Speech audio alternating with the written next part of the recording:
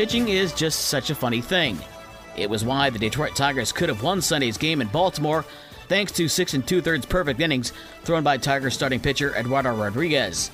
Unfortunately, pitching is also what cost the Tigers the game after Baltimore scored the game-winning run on a 10th inning wild pitch by Mason Englert in a 2-1 loss to the Orioles. Now the Tigers' continued lack of offense also had a lot to do with their 4th straight loss. Detroit left 13 men on base, including leaving the bases loaded in the top of the 10th and failing to score. The Tigers' road trip continues tonight in Milwaukee at 7:40, a 7:15 pregame show on Newstalk Sports 94.9 WSJM. The Chicago White Sox ran into a buzzsaw, the Tampa Bay Rays, who continued their early season dominance with a 4-1 win over the Sox. Tampa Bay has won 13 straight games at home to start the year. The White Sox have also lost 4 straight and are in Toronto tonight at 7:10. It's not as bad for the Cubs. They've only lost 2 straight after a 7-3 loss to the Dodgers at Wrigley Field. LA's Mookie Betts homered and drove in 4 runs as the Dodgers take 3 of the 4-game series in Chicago. The Cubs are off tonight before opening up a 3-game series with San Diego on Tuesday.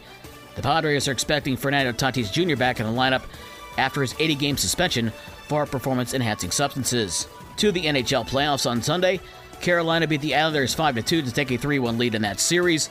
Boston beat Florida 6-2 and now lead that series 3-1. Dallas held on for a 3-2 win at Minnesota to tie that series at 2-2. And Edmonton beat the LA Kings 5-4 in overtime. That series is also tied at 2-2. 4 games in the NBA playoffs yesterday. The Knicks beat Cleveland 102-93 to take a 3-1 series lead. Golden State tied their series with Sacramento at 2-2 after a 126-125 win in Game 4. Boston takes a 3-1 series lead on Atlanta with a 129-121 win, and Minnesota stays alive with a 114-108 overtime win against Denver. The Nuggets still lead that series 3-1. It seems all everybody wants to do now in sports is try to speed up the game. The latest sport to do that is college football. The rules panel has voted to no longer stop the clock after first downs, except in the last 2 minutes of a half. This will affect Divisions 1 and 2 of college football, and not Division 3.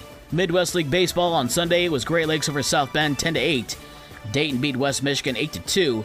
Lansing and Lake County split a doubleheader, with Lansing taking game number 1 2-1, and Lake County winning the second game 3-0. Plus, there's a full schedule of games today in high school sports. And for the rest of the scores from last night and the schedules for today's games, visit the podcast page on this station's website. With your morning sports for Monday, April 24th, I'm Dave Wolf.